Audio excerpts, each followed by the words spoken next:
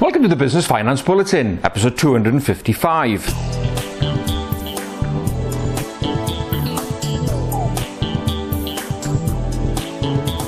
Welcome again to the latest Business Finance Bulletin. With me, Rob Warlow from Business Loan Services, the commercial finance experts. In this bulletin, Iwoca grabs increasing share of the short-term lending market, Santander survey reveals limited business investment appetite, and NatWest doubles the size of its growth funding package. During the years that I've been doing this bulletin, we've been charting the rise of the alternative lenders. Now, these are lenders that entered the market to fill the gap left by the high street banks when they decided that they weren't that keen anymore in supporting small businesses in particular. Now, one of those alternative lenders is Iwoca. Now, Iwoca, a provider of short-term facilities up to 12 months, which are akin to an overdraft facility, and they also provide medium-term loans up to 5 years.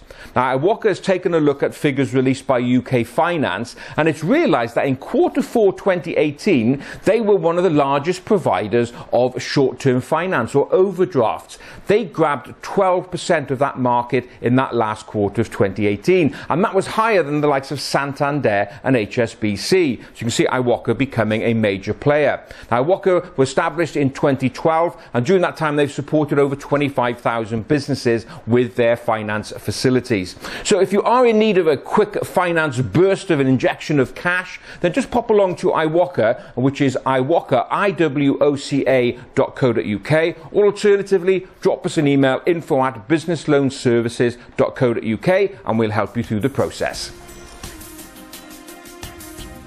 Let's move on now to what is becoming a regular feature, looking at business confidence levels among small business owners. Now, new surveys come out from Santander as part of its regular Trade Barometer series, and it confirms again that confidence levels are very low. Findings from this survey, well, 25% of businesses said that they have no plans to invest over the next 12 months. Firms looking to hire staff is down to 52% from 78% 6 months ago, and only 23% are confident about their future prospects. And now, what is driving this uncertainty? Well, perhaps it's no surprise, it's concerns about the economy, and 55% of those businesses surveyed said that was their top concern. They're really not sure what the economy is going to be doing over the next 12 months. So what should you be doing? Well, first of all, it's a case of making sure you keep close to your customers, keep a very close eye on costs, and continually be on the lookout for new markets. Despite all the doom and gloom, it's great to see that some of the high street banks are out there really putting the message out that they are open for business.